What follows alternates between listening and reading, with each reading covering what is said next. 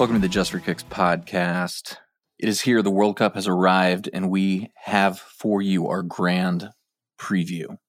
Qatar 2022. It is here, man. It is all happening. We've got Brazil, we got France, we got Germany, we got Spain, we got Argentina, we got England, we got Italy. No Italy.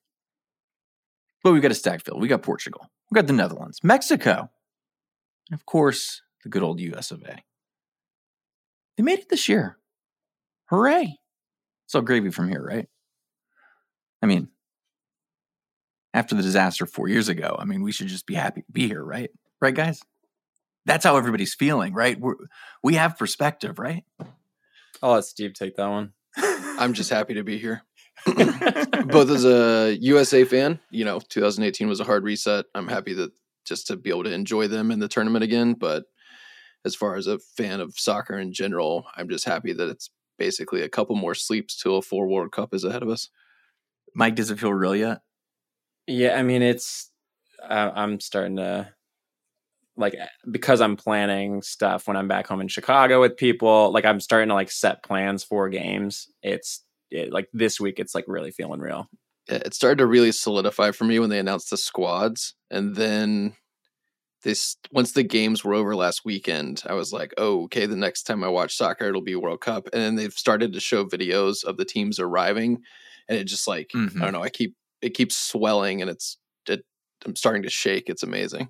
I saw Jack Grealish arrive and I'm kind of trying to figure out how he snuck his way onto that plane. We'll get to it. Considering I'm playing with England right now in our League of Dorks FIFA simulation, I can tell you that it's slim pickings out there on the wing, so that might be why. But this that is no fade for you saying he ain't going nowhere near Qatar. I didn't think he was either. I was surprised, honestly. Yeah, I was surprised. Let's just get right to it. We're going to dive in, run through each group, tell you a little bit about each team, where we feel the wind is blowing concerning those burning questions, like who will advance, in what order, how do I make money off of it? But more importantly, the World Cup is a celebration of not just the juggernauts, but those nations you may think are just stoked to be here, but really, they believe they can change the world. And even though we've only had a select few group of winners, you'd be shocked by how deep some teams can make it in this tournament if you are not familiar. For the uninitiated, we have our group stage, and then we have our knockout stage. Group stage is composed of 32 teams drawn across 8 different groups. You finish in the first spot or the second spot, you advance. Third or fourth, you're done. And so let's start with Group A and our host nation, Qatar. So Qatar, again, got this bid in a bit of a controversial fashion, and we are dealing with our first Winter World Cup. But all that aside, this is the 22nd edition of the World Cup, and there's some sour grapes. Qatar, not exactly the proudest of footballing nations, was up against the United States for this tournament. We're not the proudest of footballing nations, all things being equal, but we're here. We're excited to be here, and we're not going to let that be a distraction. And, there might be some fun things that take place, transpire, because we're having a Winter World Cup. Mike, I know you see plenty of silver linings. I do, and there's a lot of controversy. We won't get too far into it for those who don't know about the bidding process and just some of the, I guess, call them practices around Qatar in general. I like to see the World Cup as a place where people can engage with people from other cultures, learn more about other cultures. I think it's a time where I have this optimistic idea of seeing progress at the World Cup. I think also France's goalkeeper, Hugo Lloris, came out and said, please let us as players focus on playing, because it is a big burden to put political agendas or, those different sorts of things on players' fields. So on their shoulders, excuse me. So I feel like it's not to be dismissive of different things as they relate to us as humans. But the thing that I just love about the sport in general is any shape or size, you can play the game, and it is such an inclusive sport. And so I hope that is really, what's shining through over the course of the tournament. I have good feelings. Steve, do you think that some of that essence of the beautiful game will transcend some of the negativity, and we're going to have a very, very positive month, and realize the world's better off that at least we brought this tournament to Qatar? Yeah, I don't really want to gloss over the concerns and consequences of the tournament. But we've been kind of having this conversation about since it was awarded a decade ago almost. There's some pretty bad human rights atrocities in the building of the World Cup. There's been some homophobic rhetoric that's truly awful, but at least for the time being, I'm very excited for the reason for the season has actually arrived, and for the football to be highlighted. It's still a very pure spectacle between the lines, and it's a perfect way to highlight, a combination of cultures and community, and really brings a spectacle to the world and allows us to all kind of share memories for a very, very ceremonious occasion. And again, I think we said it earlier, but there's only been 22 of these, and it's only every 4 years. It comes and goes in a flash, and it's all very, very precious. So I'm just happy to enjoy the sport while we can.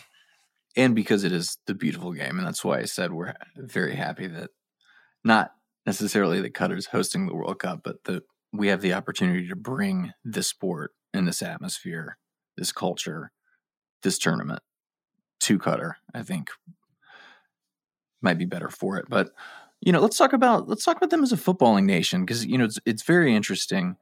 It's easy to gloss over a lot of host nations, and it's easy to be dismissive of a team, from a nation this small that was awarded this so controversially.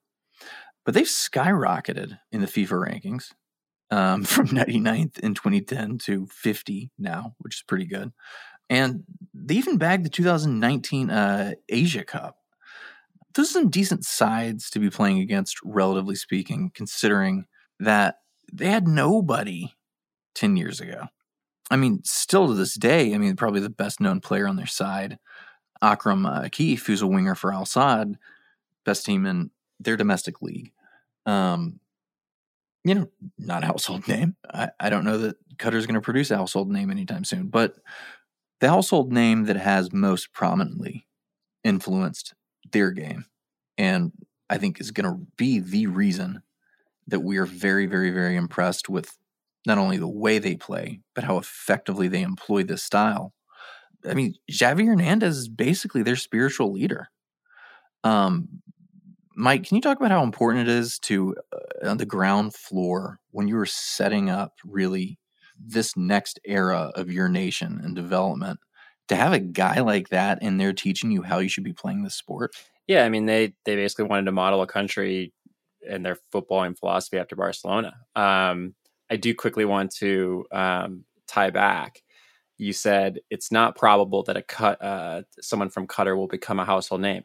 Do you guys remember who scored the first goal of the 2010 World Cup in South Africa? Shabalala, baby. We'll never forget that name. So I made Lee watch the highlight the other night. Dude, the Shabalala goal. So because the host nation is the only game on the first day, they had the opportunity to score the first goal of the tournament. And so Shabalala scored the very first African goal of a World Cup.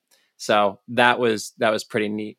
It still gives me chills, man. That was such an insane moment. I loved that. So anyways, I'm getting super excited about the kickoff already. But yeah, they've done a great job of building the DNA of that nation. And if you think about it, Barcelona is not really supposed to be a one-man team, right? Like no. we've had Lionel Messi with this squad, but I think that the way that Qatar plays is very, whole is greater than the sum of the parts. So outside of Xavi and obviously building a quality culture that is very team oriented. They've brought in other good coaches to that squad, current manager being Felix Sanchez Boss, who is also Spanish. So that is the way that they're going to play, and I really truly think they're a dangerous team in this tournament. I mean, the only host to ever miss out on the knockouts or to not advance from the group stage was South Africa, and Qatar is arguably in a better position than them. I think the majority of their team has also had a break because they suspended their league in the middle of September. So, home field advantage, they definitely seem to have an identity. I wouldn't be surprised if another host advance. So joining Qatar in Group A, we also have Ecuador, Senegal, and the historic Netherlands side, who's made 3 finals. Yet to bag one, but most recently 2014, made the semis 2010. That was one of their finals appearances. They're a little bit of Liverpool's Virgil van Dijk, who hasn't had the sharpest season, but a very, very, very talented side who a lot of smart people have been talking about as a potential dark horse. Steve, what does the Netherlands have going for them in this tournament? They brought back Louis van Gaal, who was their manager during their run in South Africa and legendary Dutch manager. They've made a bit of a switch to a 3-5-2 formation. I think the pieces are finally coming together for them.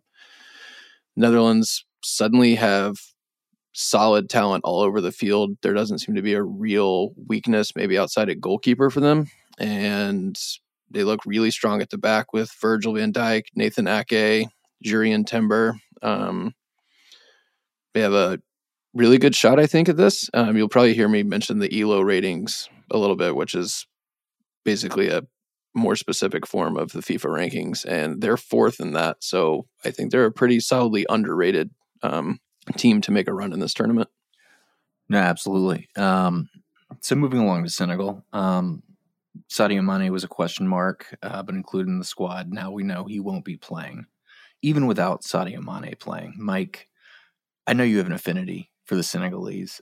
I know it's personal. Tell me about it.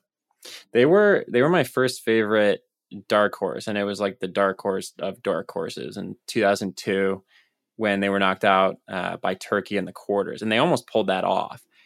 Actually, the second African team to ever do that. Cameroon was the first team to make the quarters in 1990, and then Ghana did it in 2010. So it was fun just getting to know a lot of the different players. I always love finding an African team to watch because they play with such pace and physicality.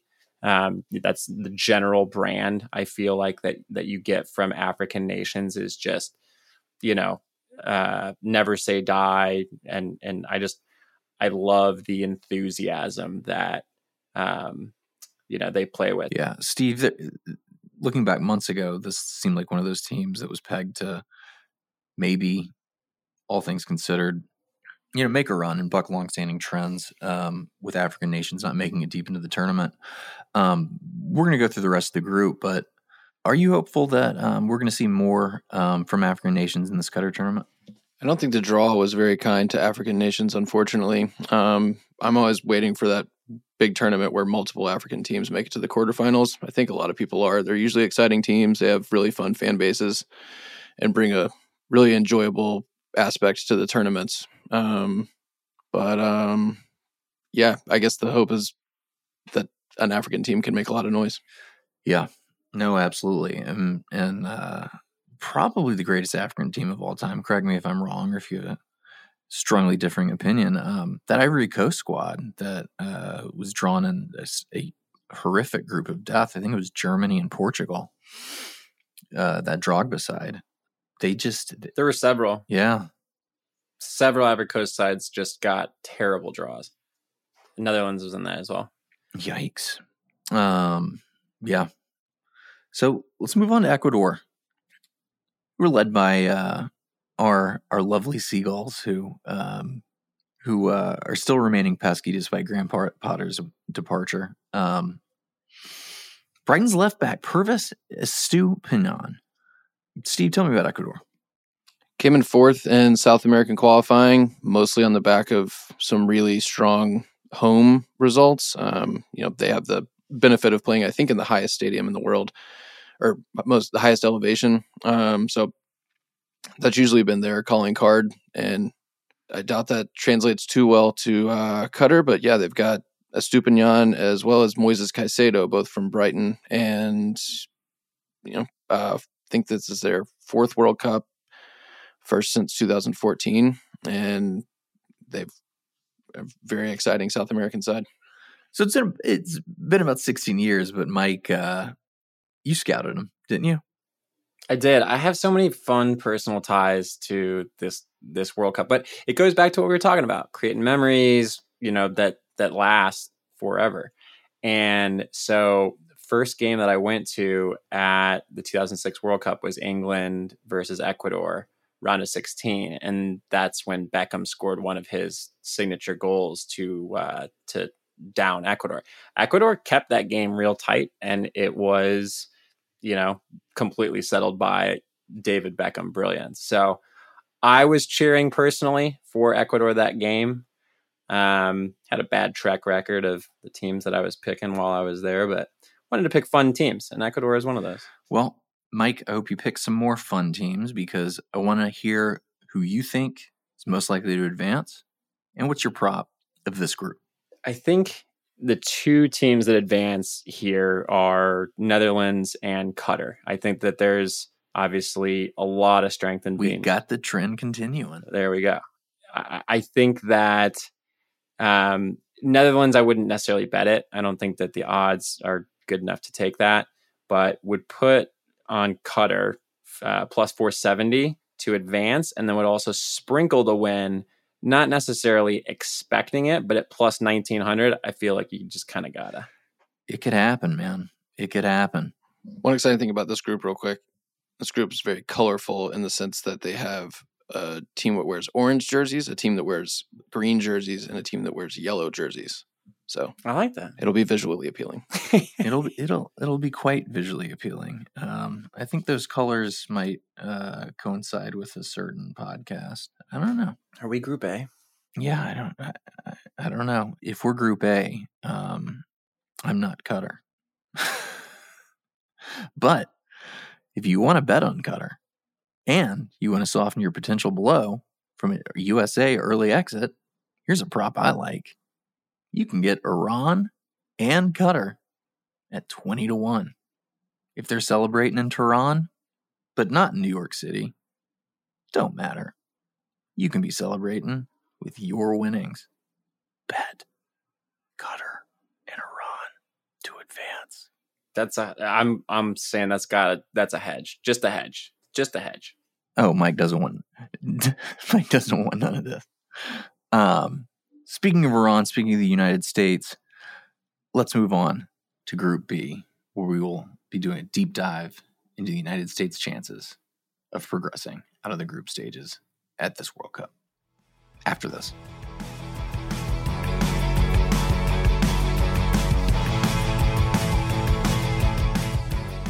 Welcome back to the Just for Kicks podcast. Now on to Group B. We have last year's European runners-up, England. We're going to be trying to brush off that heartbreaking loss by hopefully bringing home the trophy. So we got England and Wales, a rivalry. And we got Iran and the United States, a different sort of rivalry. Let's start with England. Steve, what's England bringing to the table, and what's their backstory coming into this? England is the home of football, so historically speaking, one of the most relevant countries. Haven't had too terribly much success in this tournament. Won it in 1966, but their last time out in 2018, they made the semifinals. I think this is expected to be their manager, Gareth Southgate's last stand, whether they do well or poorly.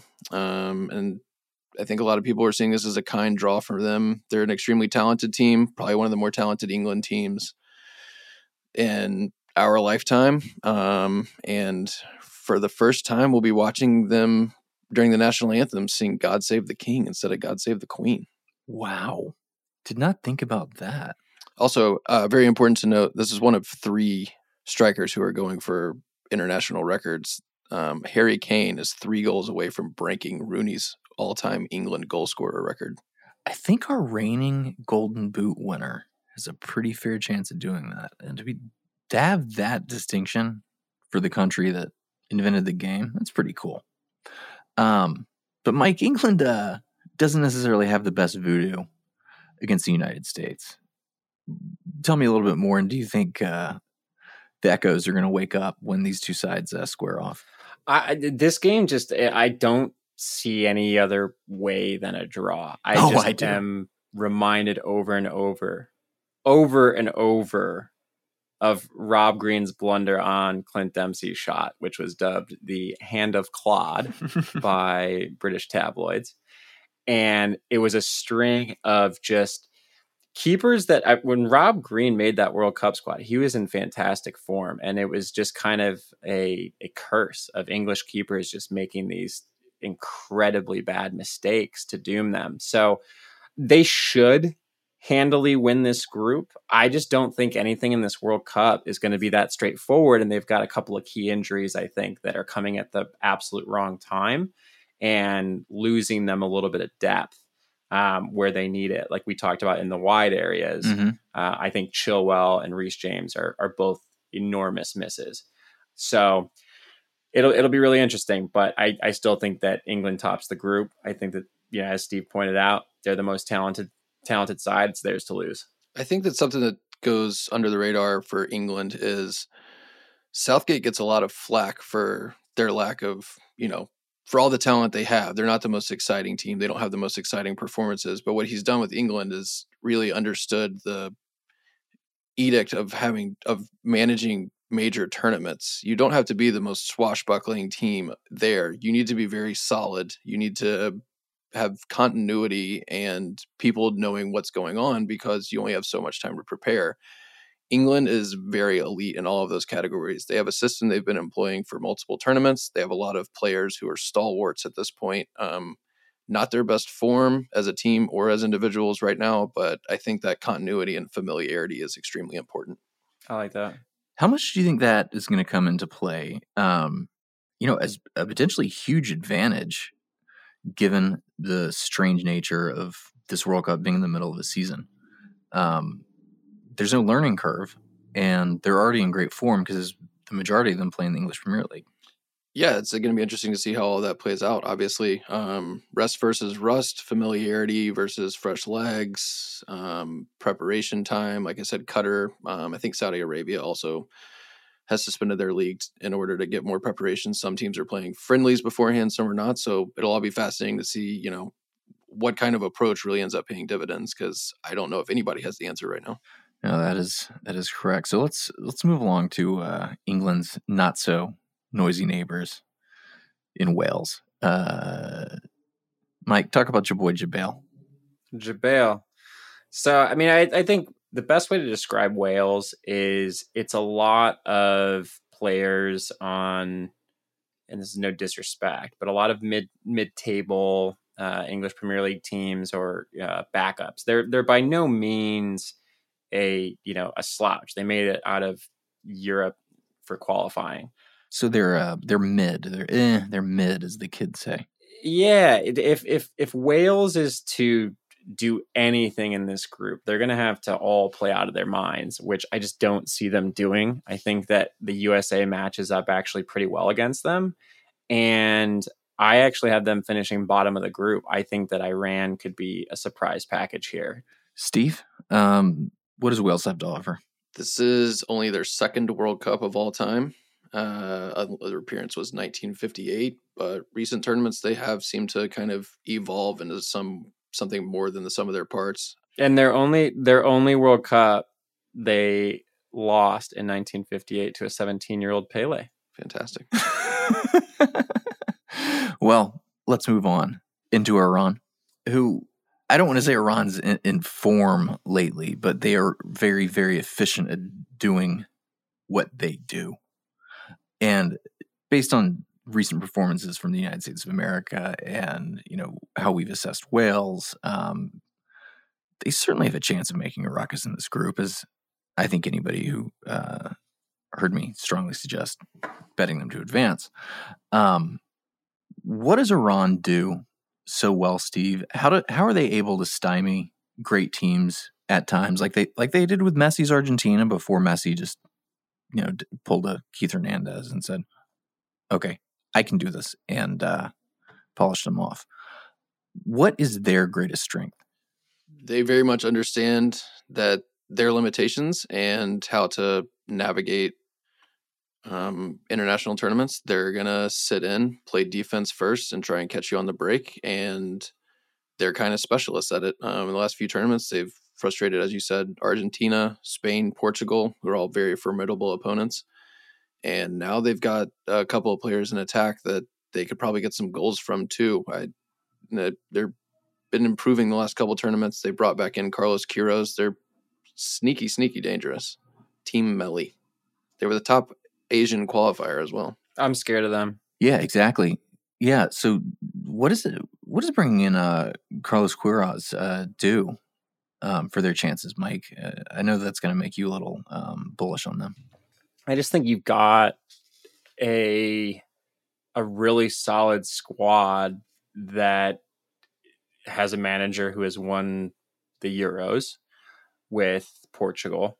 I think that, he's got a history of winning. He's got a fantastic coaching and playing resume. So I think that it's the mix of a nation that has made more World Cups. They've actually qualified 6 times.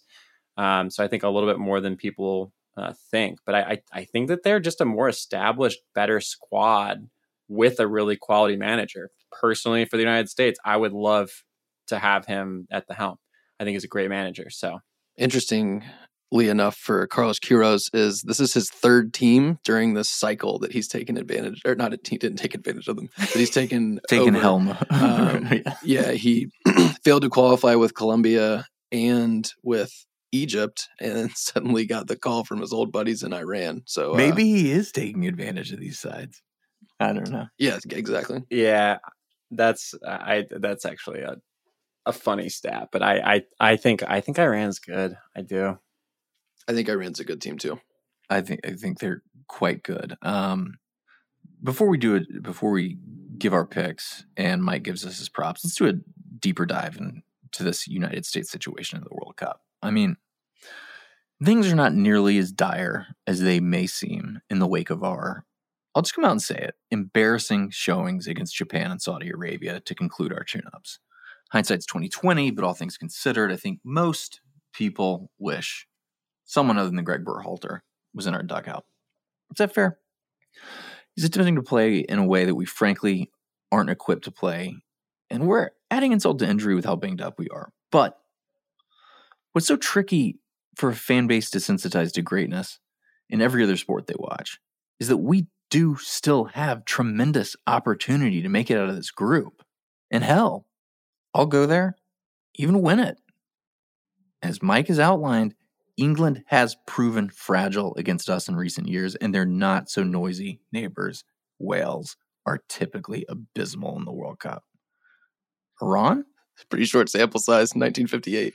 It is a pretty short. Yeah, and they were abysmal. Sometimes you got to know the tournament to perform in it. But then again, these kids weren't there 4 years ago. Iran's been in form lately. We think we know their ceiling.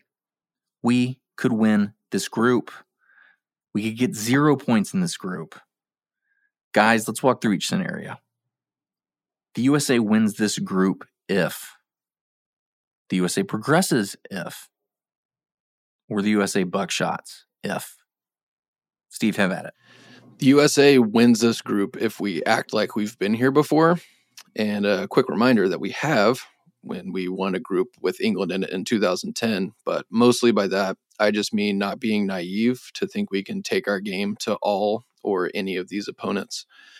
We tried to implement a new style under Berhalter in CONCACAF qualifying to differing success, but ultimately we were able to navigate and get into the tournament, which we should all be appreciative is progress from where we were 4 years ago. But the World Cup's a very different beast. These teams are all going to have the ability to take advantage of us if we play in a way where we don't respect them. And ultimately, we need to show the ability to adapt within game, being able to play defensive, transition, and offensive. Otherwise, Wales, definitely Iran, and most of all, England will skewer us. So it's important to go into this tournament and not think that we can take the game to everybody else and have a little bit of pragmatism. I don't have too much faith in Berhalter overall, but there are hints he's aware of this adjustment, having brought in Tim Ream kind of unexpectedly to play in defense, as well as a couple of times he's mentioned the fact that his approach in CONCACAF and the World Cup are going to be different, or that he understands the difference. So I'm very interested to see how Berhalter in the United States show up against Wales, because we absolutely have to draw that game to have any chance. Mike, if the United States gets through, why did they get through? If they fail, or if they fail miserably, which is a distinct possibility, why did they fail miserably? Oh man, that's actually really difficult to answer, but I would say that if they are able to advance, it means that there has been some sort of an alignment between the coaching and what we see on the pitch. Because from what I've seen in the run-up, it's essentially maybe the most talented squad in most positions that we have ever seen for USA, but they don't play like that. And so I would say to get through, it's really just going to be everybody getting on the same page with Berhalter and the plan, working out. I would say for things to go south is if the opener starts to get out of hand, and then doubts start creeping in. You start having a very young team show a lack of experience in terms of finger pointing, that sort of thing. So want to make sure that we get off to a really, really strong start, and then, obviously build from there. I think that's stating the obvious to a degree, but with young teams, you can spiral quickly if you don't get it together, pretty early on. It's worth noting this is the second youngest team in the tournament. We very much have turned the page from 2018. There are only 4 players from that Trinidad and Tobago debacle on the team. DeAndre Yedlin is the only player with any World Cup experience. So to a certain extent, we do need to be just comfortable with the fact this may be a learning exercise, but with some eyes till 2026. But also, like Mike said, we have as much talent as we've had in a while. We finally have a lot of talent in attacking positions that are capable of hurting someone. So I hope that we can, enjoy it a little bit and show some of our quality. I was going to say, too, I think we got really lucky drawing Wales first. Oh, absolutely. It's massive. Because that's the sort of momentum thing I'm talking about. You get shelled 5-0 by England, and that's lights out for the tournament. Well, even if England's last, can you imagine just not getting your footing, drawing Wales, and then having to play against a side as organized and tight as Iran and trying to create against them? I mean, that would be a disaster, I think. Yeah, I think the strong start against Wales is really huge. Yeah, so there are many scenarios, and there's, success. It's such a nebulous word when it comes to, the United States and soccer. But I still see many scenarios where we overperform, but just through certain circumstances don't get through. I see many situations where we have a dismal performance and Wales just looks awful and Iran is just very easily figured out. And, we do get through, but just get embarrassed in the knockouts. We get embarrassed in the knockouts anyways. Anybody can get embarrassed in the knockouts. Brazil can get embarrassed in the knockouts. Anyways, point being, as Steve pointed out earlier, the ELO rating of this group is so tight. How are we going to get a sense of our performance? And is this so much about momentum, about engagement, about recruiting, about branding? How much is what happens on the pitch, fair or unfair, affect what's going to be happening off the pitch over this massively crucial stretch of the next 4 years as we try to build on this success? Do we need to make the knockouts, Mike? I mean, yeah, 100%. We need to make the knockouts. The World Cup in the United States is a giant advertisement for the sport every 4 years. You always get people that pick it up. I mean, you'll still talk to randos who are like, "Oh man, Tim Howard against Belgium," right? It's something that when you get into the knockouts, then you get you start to have more people leaning in. You'll have some people that are maybe on the fringes, give them a reason to start watching other teams, just get into the sport more in general. I think that success in this World Cup, it has to be the US making the knockouts, both from a fan creation standpoint, people that have followed the USA for years, right? And having some sense of satisfaction around the quality of performances that were put out.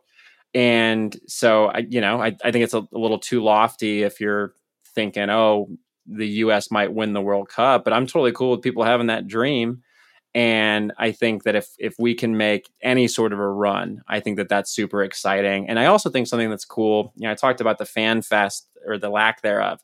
Curious if maybe more families, are going to be, getting on this bandwagon. So the further you go, obviously, that's the better. But I think in terms of the states, every consecutive round that you go in the knockouts, you gain a considerable amount of newly minted fans who are then World Cup ends and they're like, where can I get more of this? Yeah, it's extraordinarily important to the MLS too, especially with the homegrown, momentum there. Steve, we weren't in this tournament 4 years ago. Because we couldn't beat Trinidad and Tobago. Now, Mike's telling me we got to make the knockouts. Is that too lofty of an expectation? To define success in the tournament, at first I just want to be realistic and realize that being in the tournament at all is progress.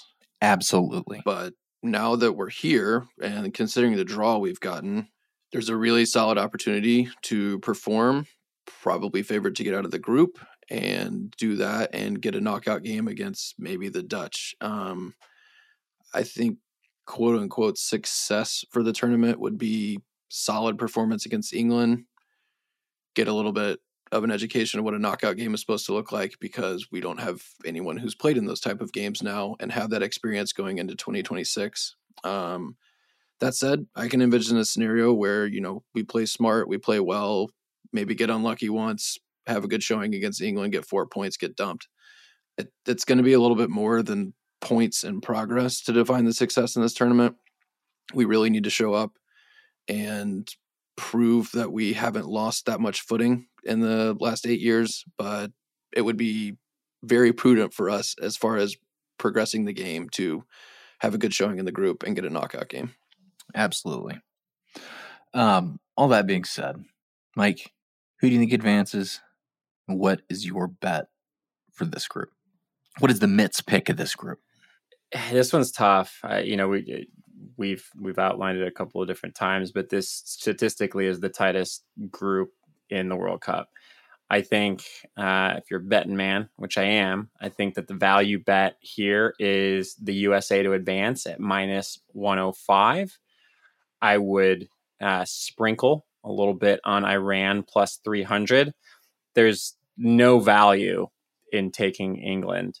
There's just, not good odds. And I would put Wales' chances of advancing close to 0. So I think that you sprinkle both Iran and USA advancing, obviously hoping that it's the USA if we're all thinking England is the other side. Fair enough. I'm sure the Just for Kicks universe just took a huge sigh of relief, because you have been white hot, my friend. And not going to lie, really want to see us in the knockouts. Let's do it. So, guys, that's the USA's fate. You've heard it here first. We're all hopeful. We'll be back to discuss all the group stage action after this.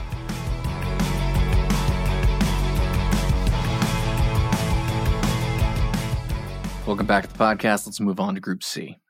Argentina, Saudi Arabia, Mexico, and Poland. So, Argentina is a favorite here. Any reason to think that they'll have a slow start this go round? First, is Di Maria playing? Is he healthy? Yes. Thank God. You can only beat the teams that you play, but I have to think that Germany Argentina final would have been a little different had he been on the pitch.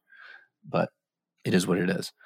Argentina is joined by Robert Lewandowski's Poland, Mexico, and the Team USA's biggest fear, Saudi Arabia. I hope we don't meet them in the knockouts. Steve, Argentina's history is starting slow. Will they do it this time, or are they going to be off to the races? Argentina got a pretty kind draw, getting to open up with Saudi Arabia, probably one of the worst teams in the tournament, to be perfectly frank. And not only are they favorites within the group, Argentina is one of the favorites to take home the title. Everybody knows about Messi. The build up to this tournament has been an absolute tsunami, and they're coming in 35 matches unbeaten, longest in the world, and Copa America reigning champions. This is one of the most important teams in world football. Messi is one of the most important players. I could see a slowish start, I suppose, but they have some of the best form in the world. They've finally really solidified and coalesced into a fully balanced team, which has not been the case in the past. This Argentina team is a force to be reckoned with, and I don't think Saudi Arabia is going to be too much of a speed bump to get started. Yeah, let's go ahead and talk about Saudi Arabia. Obviously, they're a very excitable footballing nation based on their investment in Newcastle, but I don't think the national team is there yet. I think it's pretty easy to just miss their chances out of hand. Mike, Steve, are you with me? Yeah, I mean this group is Mexico or Poland finishing runners up, which unfortunately for Poland, I just don't think they have the depth. So I think this is Mexico's at -120 to advance second, but I don't think you can go wrong with either. Ditching Matty Cash, man. That's just cold. I mean, listen, love Matty Cash. Lua is one of my favorite players to watch. I think Mexico's got a lot more balance. And, if I have to pick between them. What does Mexico always do? They make the round of 16 and they go home. 7 straight tournaments. Do you see that streak ending? Well, Poland has decided to skip out on the knockouts for quite a bit. Yeah, so, well, trends say Poland will lose out to Mexico advancing in this group. Also worth noting, Mexico's away uniforms are really strong contenders for kit of the tournament. Is it the black one? No, they're white with red. Oh, with like the Montezuma? Yeah, they're sick. Oh, that's fabulous. Well, I want to give a real quick shout out to Saudi Arabia because we were kind of beating up on them for a second, but their manager, Hervé Renard, is the only man to ever win AFCON with 2 different nations. So, they do have some pedigree. That's fun. Well, and, if France wins, if Argentina wins, if Brazil wins, if anybody who plays for Newcastle wins, I mean, their pockets are winning. So it's not bad to be Saudi Arabia right now and be a fan of the beautiful game. So, Mike, you got Mexico advancing. Any props from this group for the Mitz picks, faithful? I think you take, especially with this away kit from Mexico, I think you take them at -120 to advance. Again, Argentina wouldn't take either of their props. Maybe -220 to win the group. I don't think they start slow. I think this is the year that they turn it around, and I think they go the distance. Well, we'll see. We'll see if that happens. Let's move on to Group D, where France is joined by Australia, Denmark, and Tunisia. Stop me if you've heard that one before. 3 out of the same 4 from 2018. Yep. Yeah, what is that? Huge bummer. I mean, I look at the Champions League draw. I look at these draws. I mean, it's just, are they just getting lazy? Are they just like, we literally can't? Can FIFA not be moved to actually reprint the things you spin out of the ball? I mean, because it defies logic how often these teams are matched up against each other. Yeah, I think especially being the last World Cup. Like when I was doing my research, I was like, Australia, Denmark drew the last time they played. Oh, yep, that was the last World Cup, 1-1. Yeah. So Denmark, notorious starting fast. France, notorious for having dizzying highs and just depressing lows. Confusing lows. Confounding lows. To the degree that Mike actually had to briefly study witchcraft, trying to make some sense of what was going on at PSG this year. I think France probably wins this group, but it's good odds for Denmark maybe to take advantage, as they do start pretty quickly. They have a good goalkeeper, and Christian Eriksen always overperforms in the World Cup. You think France tops this group, or you think Denmark can do it? Steve? According to ELO ratings, this is the closest second versus first matchup. France is number 6 in the world. Denmark's number 9. Denmark, like we said, have been drawn against them a couple times recently, including the Nations League. Denmark is 2 wins and a draw in their last 3 against France. Ooh.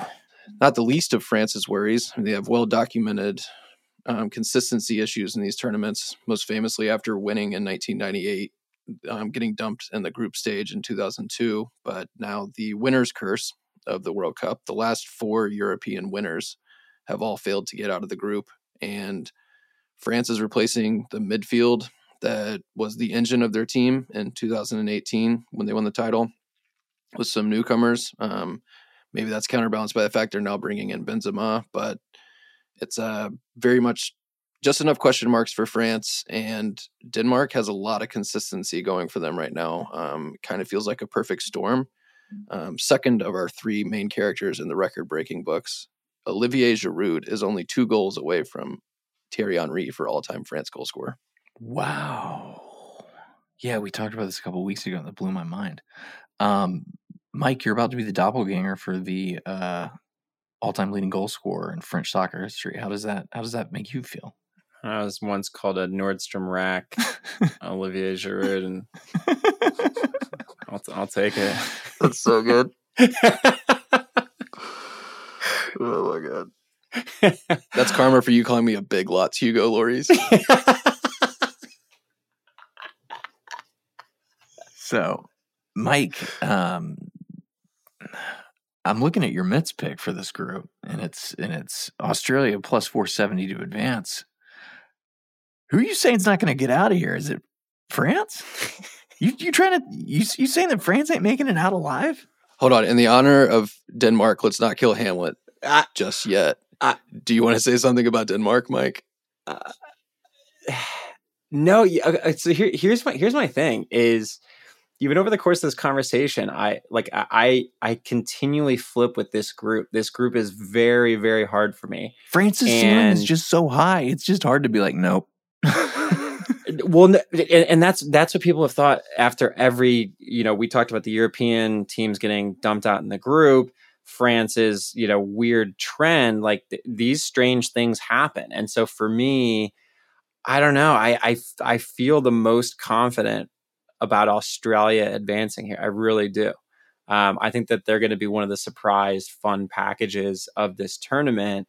And whether it's France or Denmark missing out, I don't necessarily know. Australia, the fighting Mark Vidukas, but more affectionately, the Socceroos is one of the best nicknames in sports. It is. Yes. Somewhere Timmy Cahill is pouring out some Kool-Aid for his chances. I'm gonna toss this too. As you think about, Australia playing in, that region, dealing with similar climate, I think that they're going to get some of the advantages of where this World Cup is being played, and I think that they will likely have a pretty strong following there. So I think that those are some additional things that will play in Australia's favor. And I think that's where some of this fun is going to come from. We talked about it. Teams adapting to the climate, the different conditions, the newness, or, whether they're a veteran. So I'm excited about this group because I think it's completely up in the air. 2 things. One, to go back to the unique aspect of this tournament, the location, the season, the timing versus other leagues, like all of it's just so unique. Like no one knows how to attack this. And I'm sure every federation is trying to come up with their best answer, but somebody's going to make a misstep and somebody's going to nail it. And who knows what the margins are going to be. And with apologies to Tunisia, I think it's worth pointing out the Denmark storyline obviously is the return of Christian Eriksen after his cardiac arrest at Euros.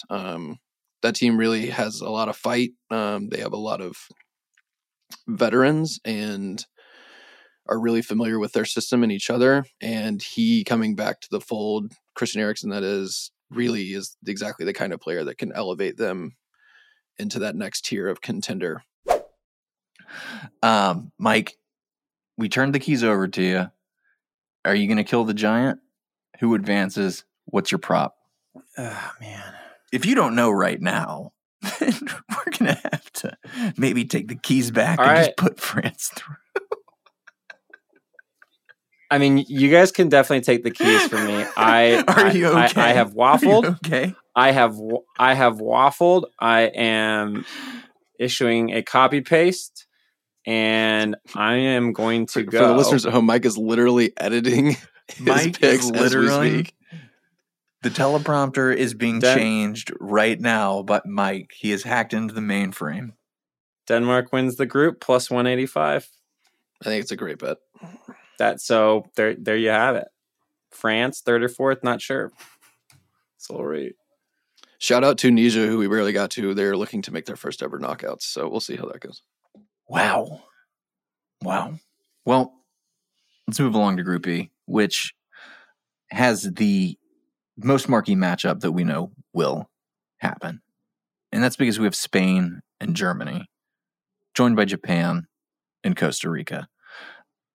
This group's stacked, and I love seeing the sides play that aren't the juggernauts here, Spain and Germany. It's unfortunate that Japan have just such titans ahead of them. Because I always love to see them make a run when they can. Very, very exciting match with Belgium that taught us yet again 2-0 is a dangerous lead. But I do have a feeling they will have something to say about how this goes down. And then Costa Rica. We got Keylor Navas. You got that guy in the net. Anything can happen. I mean, we can also call this the Mr. Mike group because of his heritage.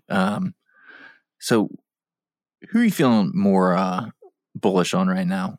Spain or Germany, who are virtually tied? Spain's slight favorite to win the group. Yeah, and I think that's right. I think that Spain are very pragmatic in group stages. I could see them, scraping some 1-0s. So I'm going with Spain to win this group, and I think this is a pretty straightforward one. I think Germany comes in second. I think Japan is a wild card. They are someone who could potentially upset Germany. And then I love Costa Rica, actually the only Central American team to qualify for 5 World Cups. This is their 6th. And they're always a really just a fun team, a great fan base, a great culture. Pura vida, baby. Yeah, pura vida. But I honestly, I'm not taking any bets from this group just because I think it's not one that you can win a ton from, and it should be straightforward. But obviously, you're going to want to make sure you give Spain and Germany a watch, and then Japan is pretty consistently the most industrious team, just most disciplined team ever. They're fun to watch. They are so unbelievably organized. It's incredible. And sneaky athletic. Yeah. Yes. Oh, absolutely. There's just not a lot of value here, but this is a very, very fun group. And Japan and Costa Rica can certainly be disruptors. Steve? Yeah, when the group first came out, obviously, Spain versus Germany is the Titanic matchup of the first round. But funnily enough, both teams have just enough of a question mark. They're both outside of that first round of contenders. Spain is young and on an upward trajectory. They have a lot of young contributors, but no real proven goal scorer.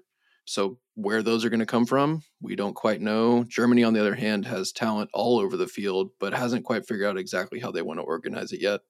Hansi Flick, their manager, said that he was definitely tinkering during their last friendlies and Nations League matches, but they were not impressive. Maybe they get that sorted out. Germany, of all teams ever, is one team that doesn't need to have any form. They're a tournament team. No. But 2018 was their first time ever exiting in the group stage. Before that, they had made 10 out of 13 semifinals. They show up to these tournaments. Yeah, exactly. Germany shows up to these tournaments and just knows how to navigate it. This is their 20th World Cup. They're 4-time champions. Both of those are only second to Brazil, but Japan is their opening match, and Japan's exactly the team you do not want to play if you don't know who you are yet. 10,000,000%. Oh, shout out Daniel Schmidt, the goalkeeper for Japan, was actually born in Illinois. Wow. No way. Yeah, Wow. moved to Japan when he was 2, I believe. That's a fun one. Go Blue Samurai. So Group F, we have Belgium, Canada, Morocco, and Croatia. I know Belgium is, a brand at this point, and they have been stacked for many, many years, but this seems like the year they are destined for disappointment. Are they washed up? Steve, do you think Croatia seems to be the thinking man's choice to win this group at this point? Group F, definitely the group of energetic underdogs versus the aging European squads. Belgium, like you said, kind of getting long in the tooth. They have the same nucleus they've had for a while. They're going to be running the same system, but it'll be interesting to see if they still have a little bit of gas in the tank, so to speak. Croatia is a very similar team. Obviously, famously had a great run to the final in 2018, but a lot of those same players are in their mid or late 30s, even in the case of Luka Modric. I think Croatia's done a little bit better job of bringing in some young talent behind them. Kovacic with some energy in the midfield, Josko Guardiol in defense. So I think that they might have a little bit more legs in them, but Canada, as long as Alphonso Davies is available, and especially Morocco, those are two teams that are going to come in flying. They're not going to be scared of anybody, and if you're If you ain't ready, worried about conserving energy or not willing to take some fight to them, there's a bunch of kids out there in Canada and Morocco who are ready to take advantage of it. Mike, who advances, and what is your bet for this group? Yeah, I think, this is maybe a little too early for the young guns of Morocco and Canada. So I've got Belgium winning this group. That's actually my pick as well. I think minus 150 for, what is potentially the last big hurrah for Kevin De Bruyne, who's in phenomenal form right now. I think that this World Cup is coming at the right time for him. And then I think Croatia sort of has their swan song, but I could see Morocco potentially giving Croatia a fight, but I think experience over youth in this group. The two greatest midfielders in the world are playing each other in the last match in this group. Croatia, Luka Modric against Kevin De Bruyne in Belgium. If you want to watch two good midfielders, it'll all be on the same field. I can't wait for that one. That's going to be amazing. Let's move on to Group G, where it's fun to be at the top, but the rest of the crowd is definitely going to have something to say about who's joining Brazil in the knockouts. Brazil will be facing Serbia, Switzerland, and Cameroon. Steve, tell me what you love about this group. This group is sneakily the group of death this year, in my opinion. Serbia and Switzerland are two of the best second and third teams, according to ELO rankings. Obviously, Brazil is the favorite, deservedly, but Serbia is number 16 in the world, Switzerland number 12. So this is going to be a knockdown, drag-out fight to see who can get through. Probably something that Brazil does not really want to deal with while they're trying to get their feet wet in Qatar. But I think it's important to give them their due. The Seleção went undefeated in qualifying, and historically speaking, they're the best in the world. Only team to qualify for every World Cup.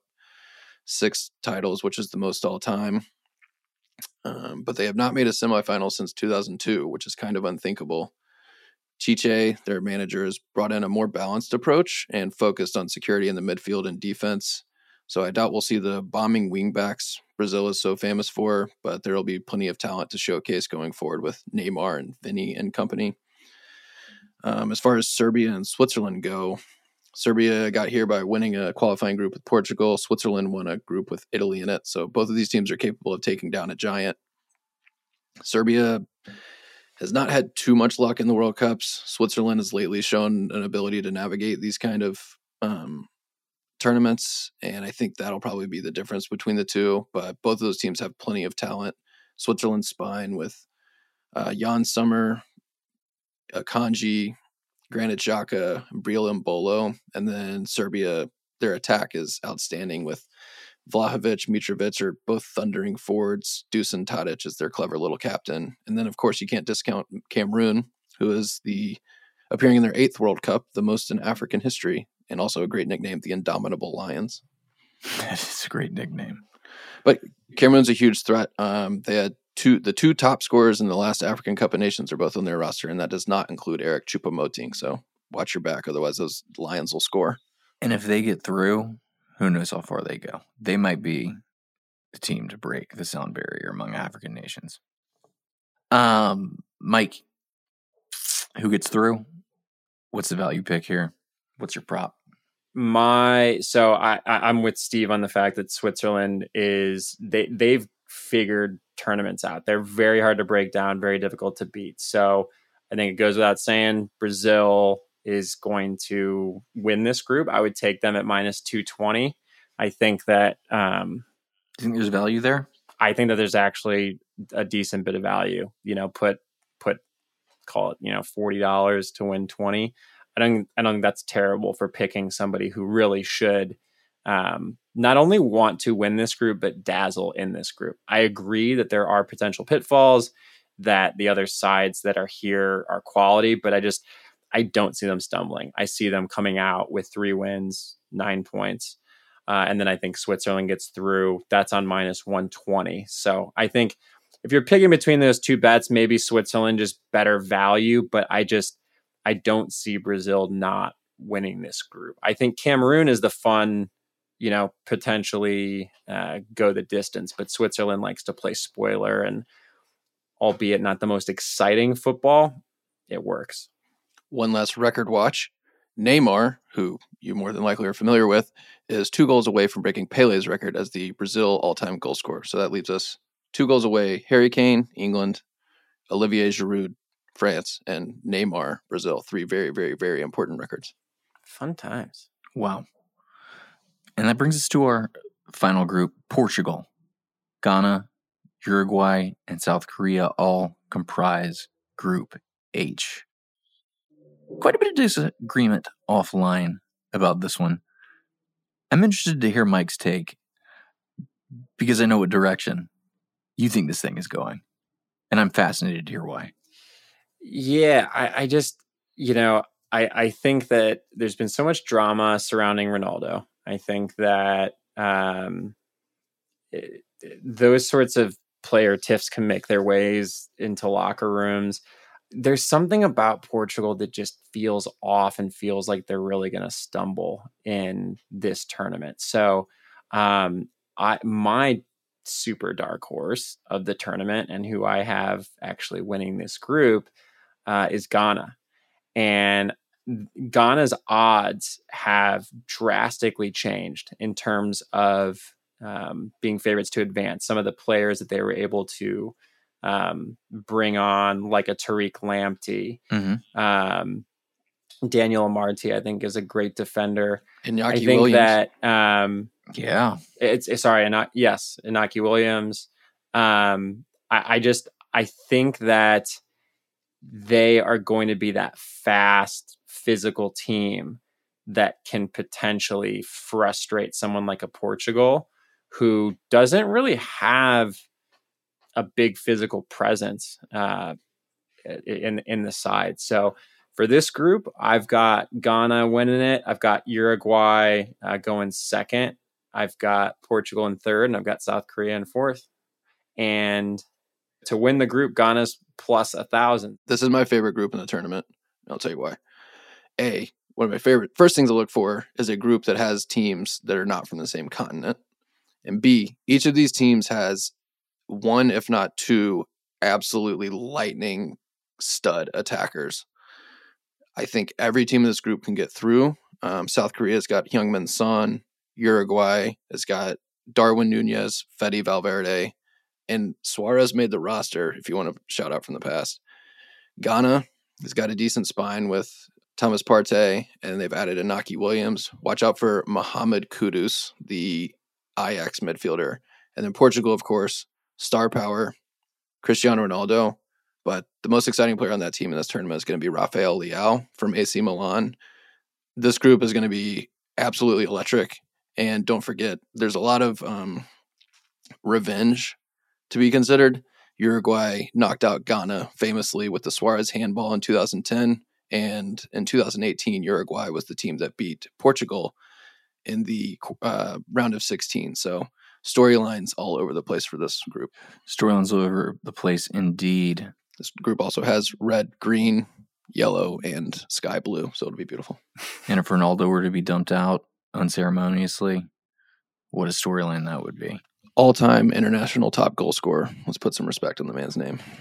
Yeah. So all the records I've been mentioning, he's got the most all-time everywhere in the universe. So I wasn't going to go there, but I have respect for him too. So I ask you this, Steve, because Mike, I will give you this. This is a deceptively hard group to pick. But Steve, is Portugal really not getting through? I've got to take the other side for Mike on this one. I love his argument about the Black Stars of Ghana, but I think Portugal is actually the best supporting cast that Cristiano Ronaldo has had since his debut. He's definitely not as potent as he used to be, but I think the rest of the team is. I actually think Uruguay is one of the most underrated teams in the entire tournament. They've done a really good job balancing what I first heard the Japan manager called generational fusion. They've still got Muslera, Godin, Martin Caceres, Luis Suarez, but they've brought in the new guard of Valverde, Rodrigo Betancourt, Nunez, Araujo, etc. One last thing to look out for in this group, though, Diogo Costa is the new goalkeeper for Portugal, and he set a record this past season because he blocked 3 consecutive penalties in the Champions League, first person to ever do that, and one of them had to be retaken, and he had blocked that one as well. So if Ronaldo and co get to penalties against anybody, keep your eyes on it. That's fun. Wow, that is fun. So, guys, looking forward, we're going to do a round of quick fire. So, first question: will a European team win this tournament? Steve? Europe versus the field. Europe's minus 210. You got to take Europe. Yeah, I'm taking Europe. But what does your heart say? Brazil or Argentina versus the field? Yet again, just not quite enough meat on that bone. I want Argentina or Brazil to win it, but if you're giving me the field, I got to take the field. One of my favorite bets of the tournament, though, is Brazil plus Argentina, either of them to win, plus 200. Bigger tournament for Messi or Ronaldo in terms of legacy? Neither Ronaldo nor Messi needs this tournament, but the beauty of this tournament versus, say, the Premier League or Champions League is the opportunity for an individual to make an impact and cement their legacy. I envision if Argentina were to win, Messi would have more to do with it than if Portugal wins. But of course, maybe Cristiano drags them across the finish line. All of that said, Argentina just has a different pedigree and standard and expectation. And for that reason, it's probably more important for Messi. I think it's more important for Messi, but Ronaldo has more to gain if he is viewed as the reason, fair or unfair. And at this stage in his career, it might be unfair. If Portugal brings home this trophy, which I don't expect them to do, but that really, really, really would add something staggering to his CV. Next one, over under 2.5 Asian and African teams in the knockouts. Is it happening? So in the 7 tournaments of this format, exactly 14 African and Asian teams have advanced to the knockouts, an average of 2.0 on the dot. 2018 was the first knockout without an African team in the current format, and I don't love the draw for them, but there are always surprises, and with this in the Arab world and in Asia, I think I'm going to take the over. I'm going to take the over too. I like Qatar, and I like Iran's chances. I like Ghana's chances. Quite frankly, it's one of the most exciting storylines to root for, is those kind of, That's what makes the World Cup, man. That's just what it is. Yeah, exactly. Will Messi score a knockout goal? Short answer, yes. Yeah, I mean, he's got to. He's due. Is Mbappe's legacy on the line? Or is it all gravy from here? Because 50 years from now, we won a World Cup for him. All gravy, baby. His reputation's a bit flimsy lately, but Mbappe's record already speaks for itself. And even if he drops a dud in Qatar, which I doubt anyone expects, he's going to retire with so many goals and at least one World Cup that he started. I mean, it's good. Which Neymar shows up at the World Cup? The new and improved Neymar. The one with 26 goal contributions for PSG this season and 11 goal contributions in his last 7 matches for Brazil. It's Neymar season. I tend to agree. I think being exposed to Mbappe and it's caused him to put his business shorts on, as we like to say, and he's become more versatile and less dribbling, more efficiency. I mean, when he dribbles, he's great, but he's laser focused. He just looks different. His mannerisms are different. I'd be scared if I was facing him at any capacity in this tournament. Prepare yourselves for a Messi Neymar semifinal collision course. Oh yeah, Ooh, that can get scary. I know. Harry Kane might break the record for all-time England goal scorer. Is he going to repeat his Golden Boot winner as well? He's absolutely capable. Odds-on favorite at plus 750. The English talisman and Rooney's record is in sight. They should expect to get pretty deep in this tournament, giving him plenty of opportunity. And it's kind of hard to choose between France and Brazil's multi-headed monsters. Messi's more of a distributor, so I think that Harry Kane is definitely the favorite, and 750 is great odds for someone that seems that strongly in contention. Is he your Golden Boot winner? I think 750 is just good enough for me to take him. I think there's a few more fun bets, though. You had mentioned Richarlison, who's plus 3,400. Darwin Nunez is plus 4,400. And my darling is Rafael Leao at 6,500.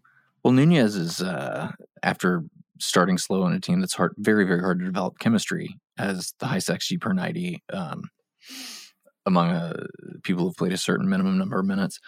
And Valverde's coming on strong. I expect to see that connection really, really vibrant in this tournament. I picked Richarlison early, but I do like Nunez, as I do think they'll get out of that group. Who's your dark horse to win the tournament? I think I kind of mentioned it earlier. My more highly rated contender is Denmark. They're plus 2,400. My super dark horse is Uruguay, plus 3,800. I think that team is actually pretty stacked. Yeah, I think they are too. I would have said the Netherlands, but I think they are. I think their FIFA ranking's too high for me to go in that direction. So instead, I'm just going to go with Iran. Steve, who's your pick to win this tournament? I think everybody's well aware Brazil are the clear favorites. They have finally got the talent and the depth and the organization to pull this off for the first time in 20 years. Seem like a balanced, cohesive squad and have the fewest question marks. They're the standard in the showcase. And frankly, Brazil was showtime before the Lakers were. If they miss this one, it'll be their longest drought of all time. And I'm always taking the field over one team, but if I'm making a pick, Brazil's the pick. Well, I like France. I'm not going to lie. I think in a very strange way, having a chip on their shoulder in that midfield, which drove them to victory 4 years ago, and having a guy like Benzema up top, as well as a stacked defense, an amazing veteran keeper where no moment really is too big. I like France. The only team that can beat France is France. I say that with all due respect to all the amazing, amazing teams in this tournament, but I still think this is theirs to lose. Do they get dumped out in the group stages because they can't figure themselves out? That is a distinct possibility. But I still think this is France's world, and we are all just visiting. Sorry, guys. I know you wanted Argentina or Brazil. Mike? So I think, with all that we talked about, and I think, Steve, you highlighted for a couple of different reasons why this is potentially a bigger World Cup for Messi. It feels right that Argentina, I think you made the point about their balance earlier too. I think this is the most balanced Argentina squad we have. Messi has really figured out how to fit in however he needs to. With PSG, he's surrounded by stars as well and has just been having a phenomenal season. So I think this is the year Argentina does it. They're at plus 450. I think those are great odds. Although I don't think you can go wrong with Brazil either. But for me, this is Argentina's World Cup. Messi. That has been our World Cup preview. We'll give you our shakedown for the knockouts when that time arrives. And until then, We'll be giving you tons of daily content. But first, I want to ask you guys one question before we leave our audience.